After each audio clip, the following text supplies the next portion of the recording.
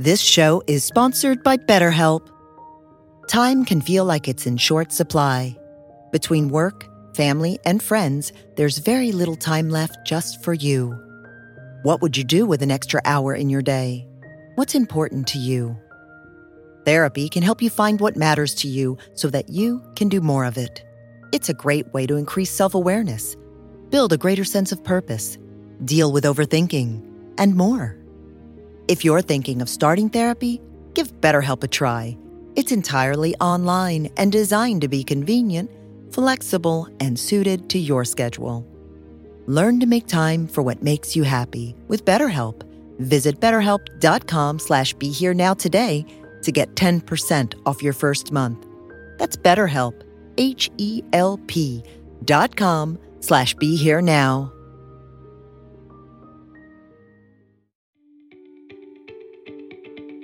We have full agency and control on the joy of missing out, right? Versus the fear of missing out. And so when we think about what can you do for your own mental health, it comes down to what can you control, what can't you control. And when you choose to not go to something, or you make a decision to be in the present moment with yourself, you can make an active decision on what type of emotion or feeling you want associated with that.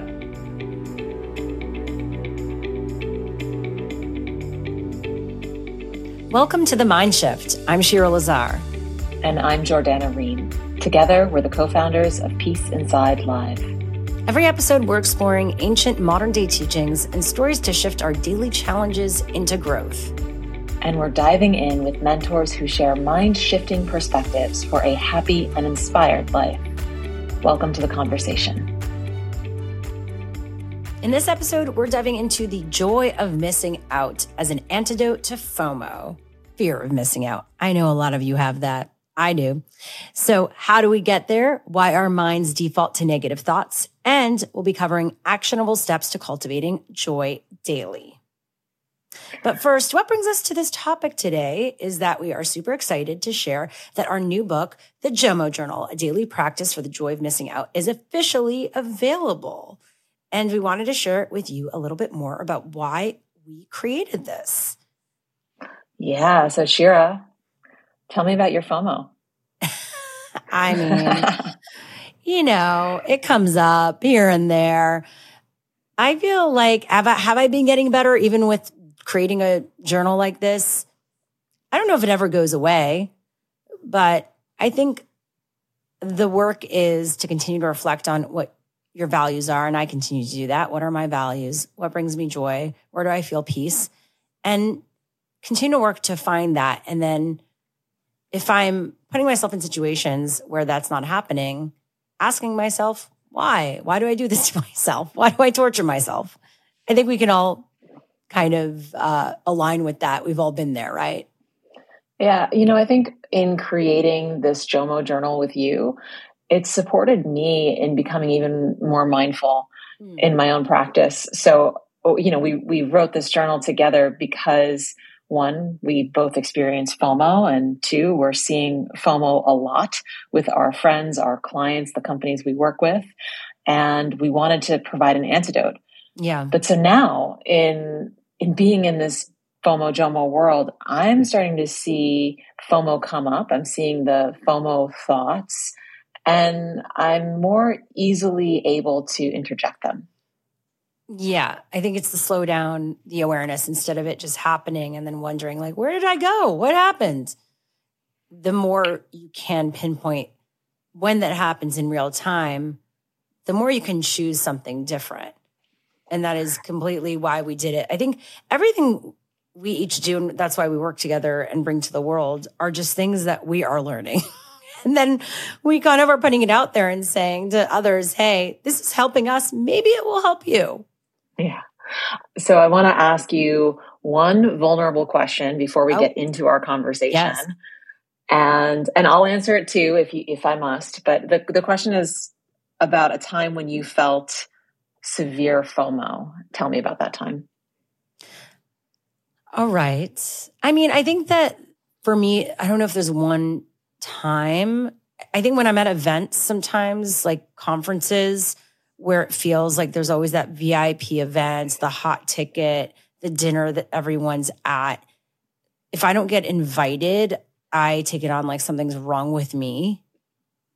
And then it becomes a downward spiral of my own self-worth and that I'm going to be a failure and all this stuff. Like the stories continue and get deeper. That's real. Yeah. So I think that's where I see it the most when I'm at these like big industry events where I feel like it's high school again. I need to keep up. What about you? Yeah. Yeah. I think if there was a time that I felt the most FOMO, it was a time when I felt misaligned in my career and my work. And as you know, I used to be an executive producer, which is a really fancy job title. However, there came a point when I no longer felt aligned with that. And I would see my friends out in the world as entrepreneurs doing what looked like grass is greener. And of course it is, but I was misaligned. And so I was having FOMO on what I could be doing that I wasn't able to do because I was in a role that, no longer was really correct for me. But, on the day to day, in the same way that you feel FOMO, it's a questioning of myself. Am I doing what I need to be doing right now? And seeing what other people are doing. Maybe it's people that I went to school with or people I used to work with advancing in their careers, or maybe at a certain place in their relationship, the way things look on social media, for example. And I ask myself, why don't I have that? Or why am I not there? Which are not, ultimately useful questions when it turns into this, I should be somewhere that I'm not. I think it's useful to look at something that we may have some longing for and ask what's in the gap. But I think that the comparison really just leads to a bad place. Yeah. I think it's somewhat emotionally abusive to ourselves, right? It's like that is very unloving when you're basically telling yourself where I am now is not enough. So in many ways, both of our experience with this coming together and sharing and getting vulnerable with each other all the time led us to this, and seeing it with our friends, the people we work with, the industries that we're in, because we work with a lot of companies and teams and in the tech world. And then also the idea that we love journaling, right? Like we've always had a bucket list of journaling. Our FOMO was the fact that we didn't create a journal. And so we wanted to do this in journal form. Also because we're at events all the time, we tell people to journal and we love it. And so what better way to do that than to create your own and just do it. I think that journaling is, I want to say it's the single most effective way that I have found to grow personally and spiritually. It's just like, it's right up there with meditation. Meditation and journaling, this reflection practice has so supported my journey and my growth. And I just can't love it enough. Yeah. And there's a lot of free flow journaling. A lot of people love morning pages. That's become a very famous book, The Artist's Way. And for this, we were very intentional in guiding you through morning and evening prompts that support you in cultivating that inner joy. And I think something we were seeing is that people don't necessarily know what to write, and it can be intimidating to free flow write. So we really picked the questions that have supported us the most in our conversations with one another, like this one, and in our own journaling practice, that can support joy, more joy each day, less fear. Yeah. And we're not going to get into all about every detail of the journal, but yet you could find great arts. You could express yourself in the journal through art. We have quotes. It's just a yummy, exciting gift that you can give yourself or someone else. But also in it are science-backed tools, which we mentioned, mindfulness, gratitude through these reflection exercises. Well, with all of that, let's get into it. Joining us as a special guest is Dr. Raghu Appasani, who is an advisor to Peace Inside Live, is the founder of the Minds Foundation, an integrative psychiatrist, neuroscientist, and social entrepreneur.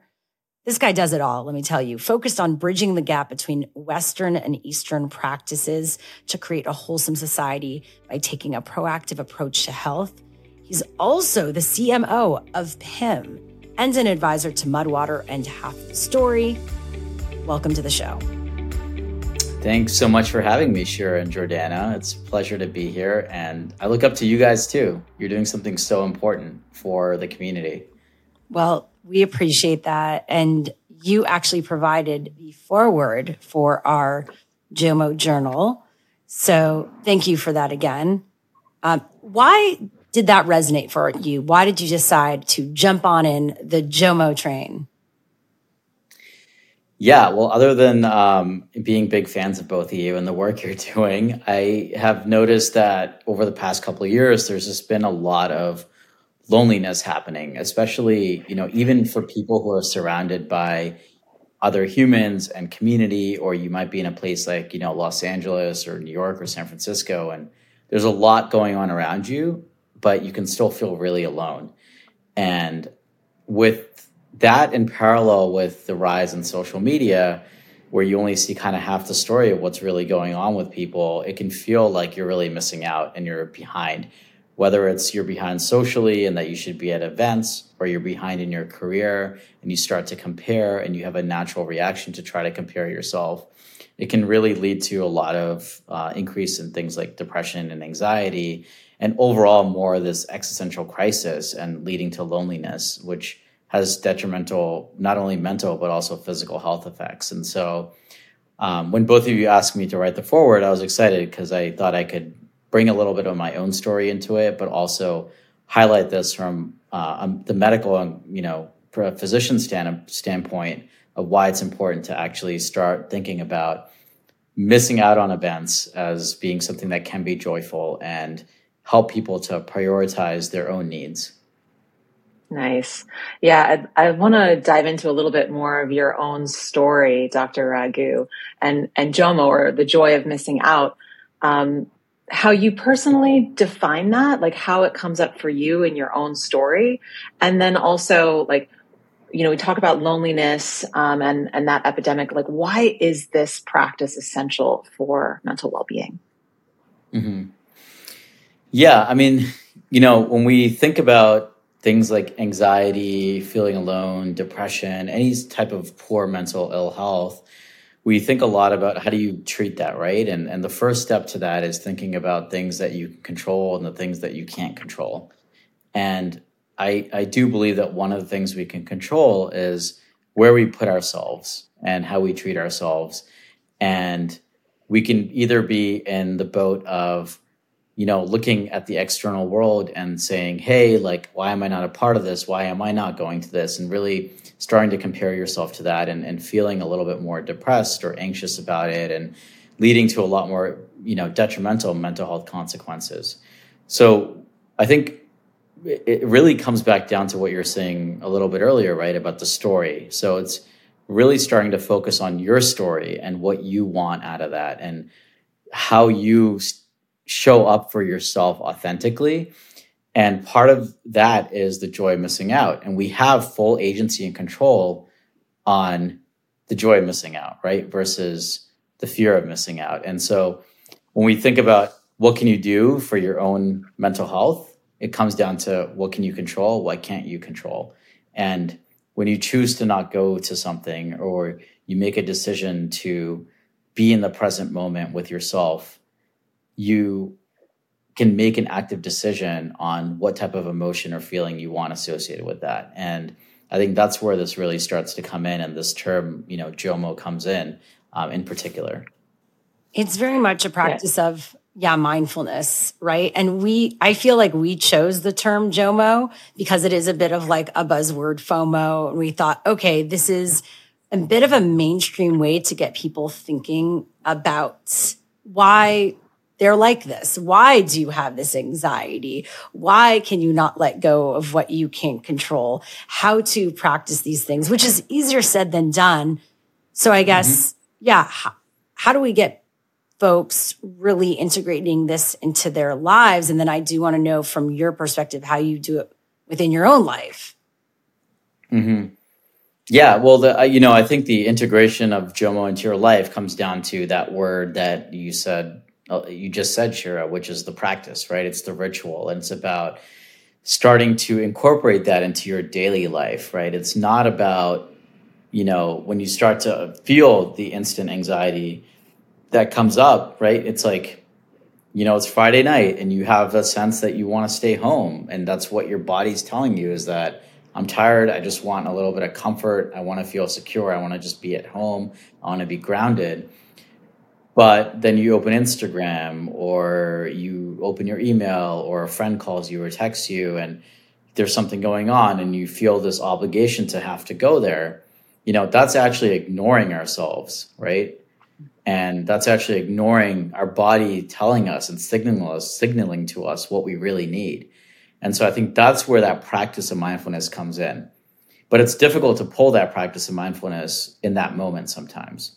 And so that's why it's called a practice. And I truly believe that the same way that we brush our teeth every day, hopefully, right, to prevent cavities and plaque buildup, we do a practice and a ritual for our minds and our souls and our own feelings and emotions, and acknowledging them on a regular basis, and not just when they have to come up in such an extreme way because we haven't paid attention to them regularly, right? And so I think for me, I've had my own journey of, significant FOMO and ignoring like the signals from my body, the emotions, the feelings, the somatic sensations, and just kind of going and comparing my career and trying to build that up, or comparing my social life and trying to build that up, or my relationships and trying to build that up.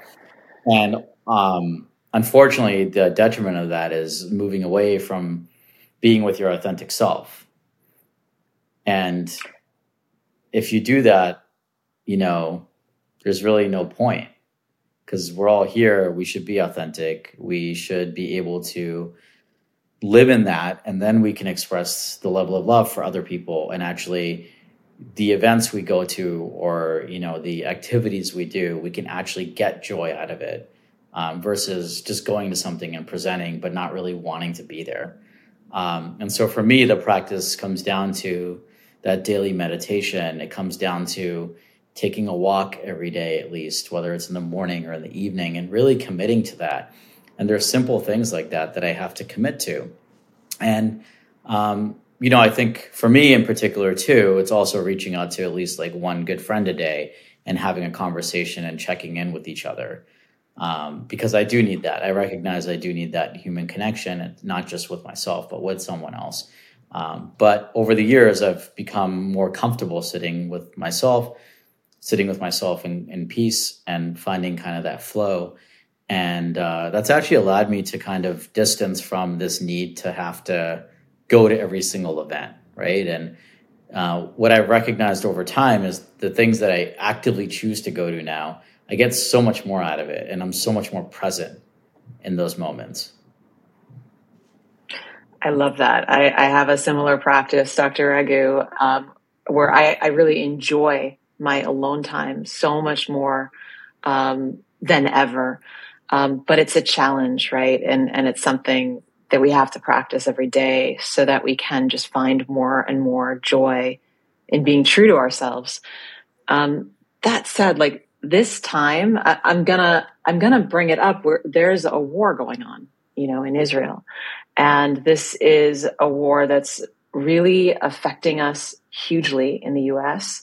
There are people taking sides. There are people not taking sides. It's all over social media, and it's having a profound effect on our mental health. And so I want to ask you, as the doctor here, what can we do to safeguard our mental health during this time? What's your RX for us? Mm-hmm. Yeah, it's really challenging. I think, whether it's, the war and the conflict going on in the Middle East, or it's COVID and the uncertainties we had with that, we do have to protect our own mental health, right? Because otherwise we're not going to be able to actually be fully present and there for those that really need us right now. So for me and for a lot of the folks I work with, what that comes down to is actually setting a specific time of the day that you're going to check in on the news, you're going to check in on your social media, you're going to check in with certain people, and making sure you stick to that and really timing it, and so that you don't get lost and overconsumed with it, because it can trigger a lot of emotions and feelings, and for some people, prior traumas as well. And so it's really important to try to be very mindful of the consumption. It's also important to kind of choose where you're getting your sources of information, right? And being really mindful of that, and sort of restricting, how much time and where you're getting your information from. And I would say, one other piece to that is really start to build your community and to put the weight on with your community and come together, because we really need to support each other. We really need the support of each other as well. And so really, honing in on a couple of those friends or that community that you need, and really having them to go to and to talk to and to just be in the moment with. And the last piece I would say too is it's very difficult, and a lot of emotions come up, whether it's grief or anger, or conflict, or, tensions within relationships and friendships. So I would say that it's also important to set some time aside for that, like to process those emotions and to say, like, I'm going to grieve, and we're going to have this dinner, and we're going to invite some friends over, and we're just going to sit and to grieve and to reflect. It doesn't have to be a debate, no matter where people stand or where they sit. It's just about, let's just be in this moment and understand that this is happening and that these conflicts are happening. And it's unfortunate that the past couple of years, it's almost seems like it's been nonstop conflicts, right? Whether it's, what's happening in the Middle East, or what happens in Armenia or Ukraine, and whatever it is, like, it almost seems like the world is completely collapsing. So the best that we can do is to come together with our community and those that we love, and to support each other, because we can't necessarily control, what's happening, but we can try to help the ones around us. And for me, that's reaching out to people who are close to me and in my life, and just trying to be there for them. Yeah, thank you for sharing that. I really can relate to what you're sharing as being important medicines for us to be in community with loved ones, really to support regulating our nervous system. Because I think that all these events and the information we're getting, whether valid, invalid, positive, negative, all of these inputs are putting us into this state of almost panic, right? And constant anxiety. And I love what you said as well about creating stronger boundaries around how much time we spend and allot to the activities that we can be mindful of that are creating more conflict within our hearts and our minds. I think that's really important to double click on. Yeah. And it's almost like it's even more important now to come back to your mental hygiene and to your rituals and things that you do, and to ground yourself in those. Yeah. And these are the times that we let it go. Like, I find myself letting go of all of that. Right. And then you're wondering why, obviously, already with everything happening, you're not feeling good. Then you're not even helping yourself feel better. And then it becomes a downward spiral. So all of that is so important.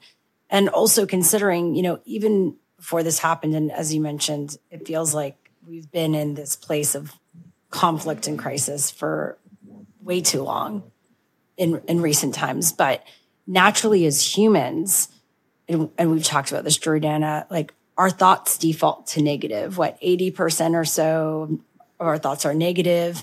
90% are repeat thoughts that are negative. 95, apparently, yeah. What do we do with all of this, knowing that as humans, and with all this, you could say negative stuff going on, but already, even if joyful stuff was happening, probably we might default to negative perspective sometimes. How do we deal with all of that? Mm-hmm. Yeah, I mean, we have a cognitive bias, right, towards negative, unfortunately. And I think that as silly as it sounds, gratitude journaling is really important. And we know from so much research that it helps enhance the positive thoughts, the positive emotions, and just overall improves well-being and resilience so that we can handle difficult situations that come up, right? We know that it increases things like pro-social behavior as well, so that you can be more present for those around you. And just overall, like helping, with physical health too, like better sleep, better mood, the ability to try to cope a little bit more. And so that's a practice I find to be really important, especially in this time when we can be consumed by a lot of negative thoughts or images or conversations. And just to come back to yourself and to say, these are the three things that I'm really grateful for right now, despite everything else going on. And if you can allow yourself to really feel that and embody that, then you can show up much more present for those around you that are also struggling, right? And so I think that's the practice to really try to combat some of that negative loop that can happen. Yeah. I want to understand that negative loop, the cognitive bias, and I think it's a negativity bias that we have. Is that learned, or like were we born as babies full of joy and then we forgot about it? What happened? Yeah, it's a good question. And I think that it's a good question, Jordana. I think, we are born almost like Play-Doh, and we're moldable and we're sponges that can absorb everything, right? Evolutionarily, there's probably a reason why we have sort of this bias towards negative, right? We are trying to stay away from things that can be dangerous to us, right? Because it's a survival thing. So maybe instead of a negative bias, it's more of a pro-survival technique that we have embodied into us. Are we born as happier beings and creatures with joy? Maybe. I mean, a lot of us are, right? Babies are pretty much like generally pretty happy, right? And then the world happens to them and they have to start to navigate it. And there can be a lot of fear and stressors happening in the world. And it is an evolutionarily thing. Wow. Why can't I say that? Anyway. You get the point. Yeah, we get it. Yeah, you get the point. So babies are super moldable. And so I do think it's important from then on to try to protect some of that, to try to protect these emotions. And the beauty that we have as being human is we can actually feel and express the full range of emotions, right? For the majority of us. And that's really what's important. When we start to become numb or one emotion consumes all the other ones, that's when we start to have sort of poor mental health on that spectrum, right? And so when it comes down to children and babies, what we really need to try to do is to teach them emotional granularity, which is teaching them how to put words to the emotions and feelings they're having, right? So they can start to fully express them. And then we have a larger spectrum of emotions that can be described by people, which means they have access to them and they can start to be more intuitive with it.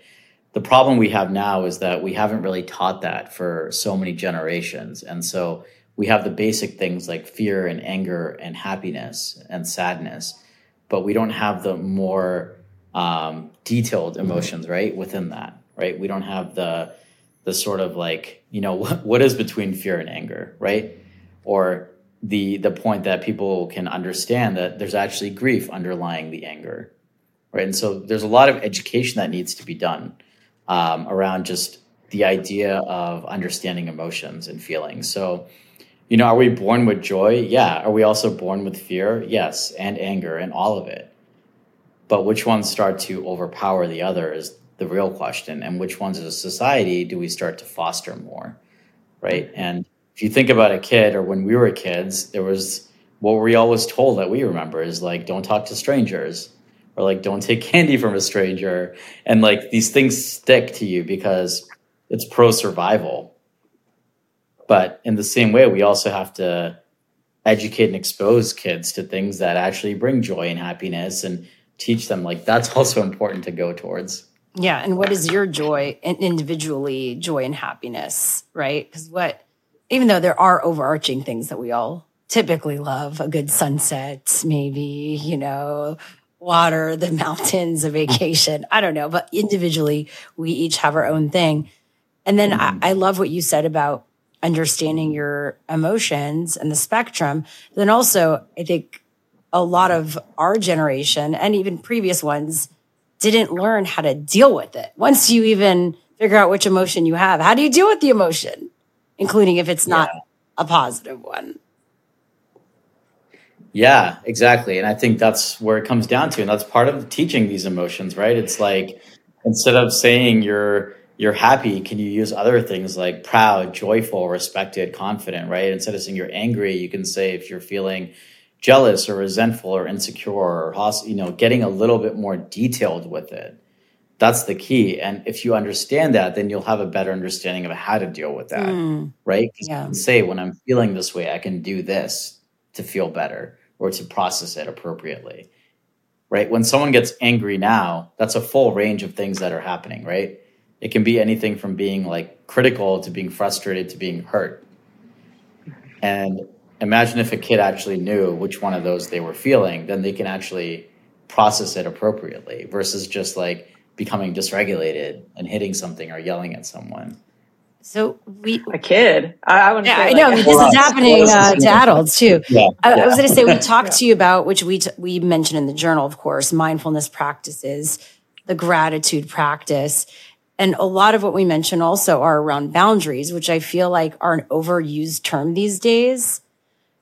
Mm-hmm. So how can we understand what boundaries really are and how to set them for ourselves? Mm-hmm. Let me ask you this. When you hear the word boundary, what do you think of? I think of joy. I'm like, yes, for me. But also, I wrote the book and I wrote the part on boundaries, particularly like when I was like, if I talk about boundaries and I have boundaries, then I have more for myself. It was like this, it was a moment where it was like, actually I was creating a work boundary. And I was so excited about it because I thought if I just can communicate this boundary that I have, then I'm going to work better. Because I'm not being stepped on in this area where I don't want to be stepped on. And if that's respected, then I've got that space for myself and then I'm happier doing my work. So for me, it's joy. I'm stoked about it. Yeah, for me, It brings up a bit of anxiety because I think I've been a people pleaser, and confrontation or discomfort or uncomfortable conversations or relationships have been something I've avoided, which I've been learning to deal with as I got older. So right now, boundaries mean something that's coming up for me, and I'm inviting you into meeting me where I'm at. And it's a way to either get closer in a relationship, or if the person doesn't like it, it's information for me to recognize maybe this isn't the right thing. And I don't need to force it. It's good. Yeah, great answer. I mean, that's what I'm kind of learning. So yes, in the book we talk about boundaries, but I do think right now boundaries gets thrown around and almost sometimes weaponized in a way. Like, this is my boundary. and at what point it can be useful, maybe not used in the right way. Mm-hmm. Yeah, I agree with you. I do think that it's not only boundary, it's a lot of other sort of terminology from the mental health space that's a bit overused and used out of context oftentimes. But thinking specifically about the word boundary that you brought up, it's not about saying like, I feel uncomfortable around this person, so I'm just going to cut them off now. And that's a boundary. And I feel great about that, right? It's not. It's when you feel discomfort, lean into it and recognize like, what is this relationship? And does it need to be changed and molded in some way? And, the discomfort is an invitation to address that and to see what isn't working. And creating a boundary doesn't mean necessarily removing someone or something from your life. In some rare cases, yes, you do need to do that, right? If it's not safe, if it's just all negative towards you with no positive benefit at all, maybe that's what you need to do. But oftentimes it's about actually having a conversation and inviting each other to that and discussing like what's not happening appropriately, and can you do something to improve that relationship and to reframe it and to think about it. And that is boundary setting, right? It's actually having open dialogue and communication. That is what I believe is being lost when we're often inundated with shorter reels or, TikTok or Instagram videos that say like setting healthy boundaries is cutting these people off and just prioritizing you. Like, it's not. It's about like we are supposed to lean into discomfort. And when we don't lean into discomfort, when something bad happens, we're not going to know how to handle it because we won't build any sort of level of resilience. Right. Yeah. So it would be like a boundary could be I'm not working on the weekend. I'm working, but I'm not working on the weekends. Or, if I do decide to work on the weekends, then like this is what I do, by the way. If I do decide to work on the weekends, I shouldn't even tell Shira this. I then set up whatever it was that I was going to do to automatically send on Monday at some point. A lot of people do that, Jordana. I do that for my team at What's Trending. For you, I don't as much because I don't. But yes, if it was like a colleague I was sending it to or a client, I probably would set up for Monday. So we are on the same page with that. All right, great. I'm so glad to hear that. That's why we work together, Shira. What you guys are doing, right? You're communicating, right? Like this is what needs to be done. This is a therapy session with me and Jordana. Yeah. And now you have an understanding though, which is really great. And I think that's really what's been lost. And, it's even like people loosely using the terms like narcissism or borderline. And, even the word trauma is used quite a bit. And, I am really happy that there's more conversation around mental health, but we also need to be really mindful of source of information and how these things are used and the context they're used in. And that's a much longer conversation, I'm sure. But, with boundaries, I would say for people, if they're feeling the discomfort in the relationship with someone, in the relationship with work or whatever it is, to take a moment to pause and to go a little bit inwards to recognize like, why am I feeling that way? And are there things that can be improved? Love that. So I think we want to talk about the Minds Foundation, but before we do, I just want to ask you I want to turn our heads towards joy, perhaps one last time in this conversation, and ask you about 3 actionable insights for how individuals can cultivate more joy each day. What can you give us? Oh, just call Shira. And pretty sure there are times that I do not bring Jordana joy. That's true. Other people can call Shira. Yeah. How do you cultivate joy, right, in your daily life? And it's such a good one because I don't think joy necessarily means happiness either, right? It's something very different. And so for me to cultivate joy what really works for me is honestly, it's getting outside. I have to get outside. I have to get some fresh air and do that walk at some point. Even if it's for a couple minutes, like it just needs to happen. And there's a lot of science behind that, right? The concept of Shinrin-yoku or forest bathing. There's a lot of science behind the benefits of actually immersing yourself in nature. And, you're surrounded by so many organisms in nature. And so I would encourage people to spend a few minutes outside if you can every single day and bring that calmness to your nervous system and to your soul and your mind. And it can really ground you in where you are. The second piece is really thinking about a meditation practice. I think that there's endless science and we understand the neuroscience of that as well, and the circuitry and what it does to your body mentally and physiologically. And so when I say meditation, I encourage people to not think about it as just sitting in silence or sitting with a guided meditation, but finding something that gets you into that state, right? And for me, it's it is sometimes just a quiet meditation sitting on my cushion, but oftentimes it's also finding myself cooking something, right? And getting into that flow mindset of being fully present with something that brings me joy. So I would say that. And the third piece, as I mentioned earlier, at least for me, what brings me joy is checking in with at least one person that's really close to me a day and having that conversation. And for me, that's really important. So those three things are super important for me, right? Immersing in nature, doing something that is meditative for my body and mind and soul, and then connecting with one other person that, that I love and is close to me. We love that. We're big fans of all of that. And I always like to say, like, that's why I've always tried everything at least once, to an extent, everyone. But because then you figure out what works for you and you say, meh, not for me, doesn't align, doesn't make me feel good. Ooh, I like this. I'll put that in my tool belt, right? Or else how are you supposed to know, right? So I think that is really important because we all say these things because it is in science backed, but you don't actually truly know what lights you up until you play. Mm-hmm. And and it's practice. It's practice and ritual that has the benefit.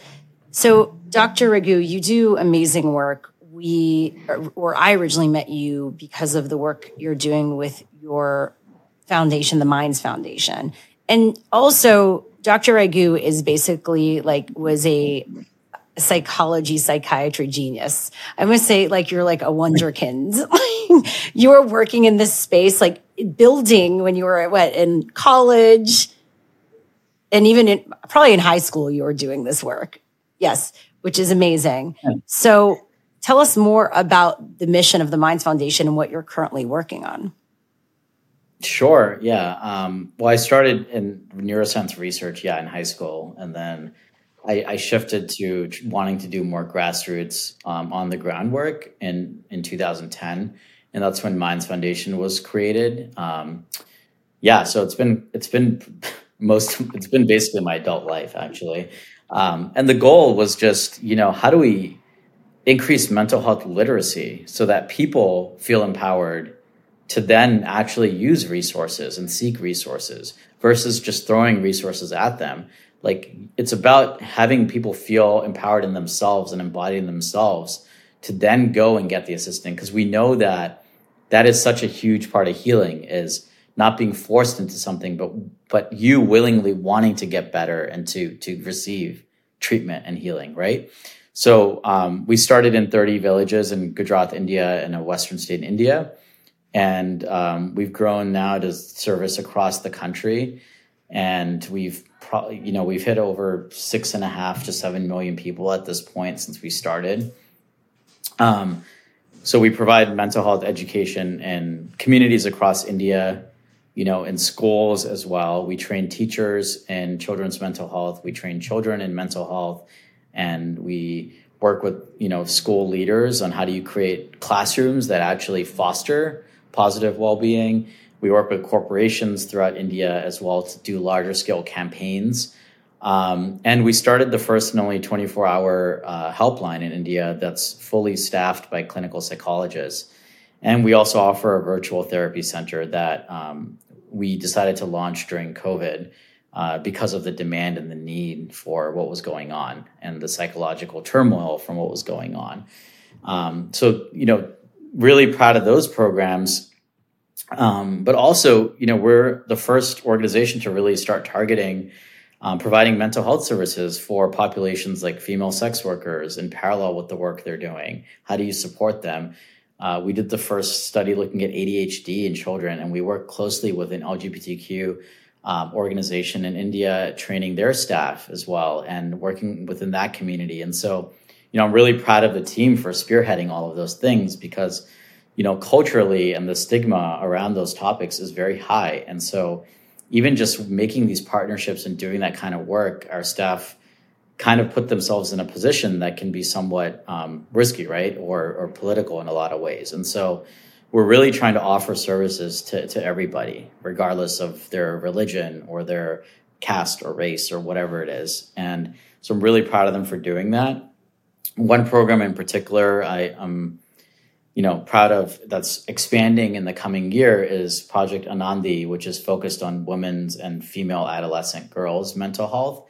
So we work side by side with community health workers for women who are pregnant or postpartum, as well as their daughters. And we try to provide them with mental health resources, as well as training in things like mental health hygiene and resilience, and just giving them the toolkit.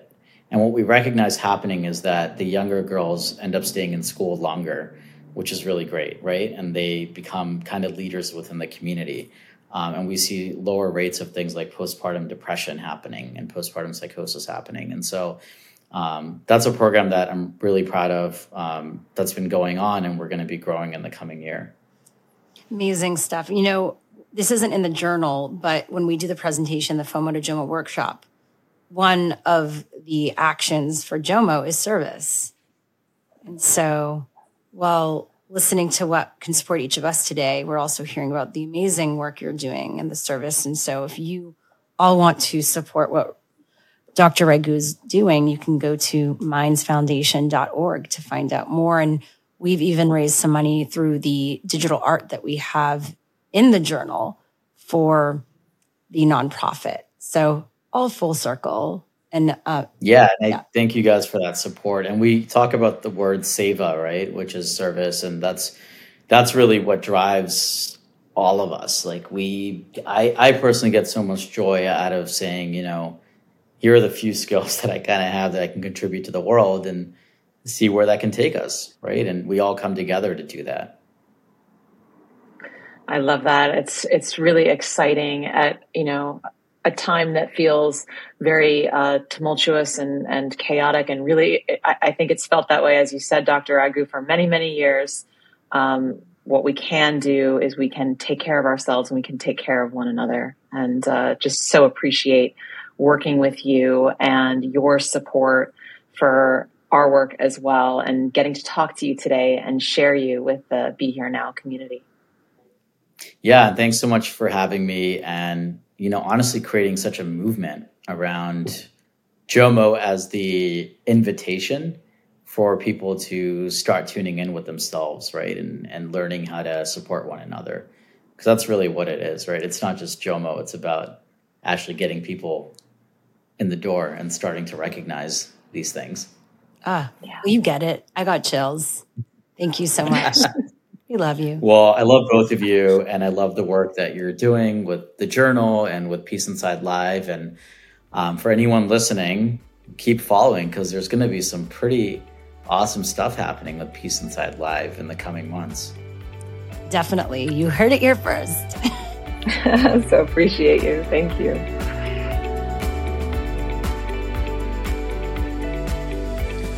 Thank you for listening to The Mindshift. Remember, you can get your very own JOMO journal or buy it as a gift at peaceinside.live/JOMO. Use the code BeHereNow, lowercase, at checkout for 15% off. Plus, follow us on social media at Peace Inside Live. Thanks for showing up today. We'll see you again soon.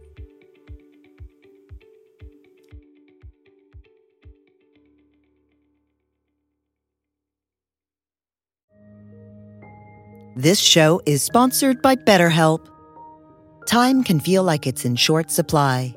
Between work, family, and friends, there's very little time left just for you. What would you do with an extra hour in your day? What's important to you? Therapy can help you find what matters to you so that you can do more of it. It's a great way to increase self-awareness, build a greater sense of purpose, deal with overthinking, and more.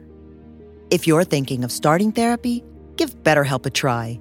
It's entirely online and designed to be convenient, flexible, and suited to your schedule. Learn to make time for what makes you happy with BetterHelp. Visit BetterHelp.com/BeHereNow today to get 10% off your first month. That's BetterHelp, HELP.com/BeHereNow.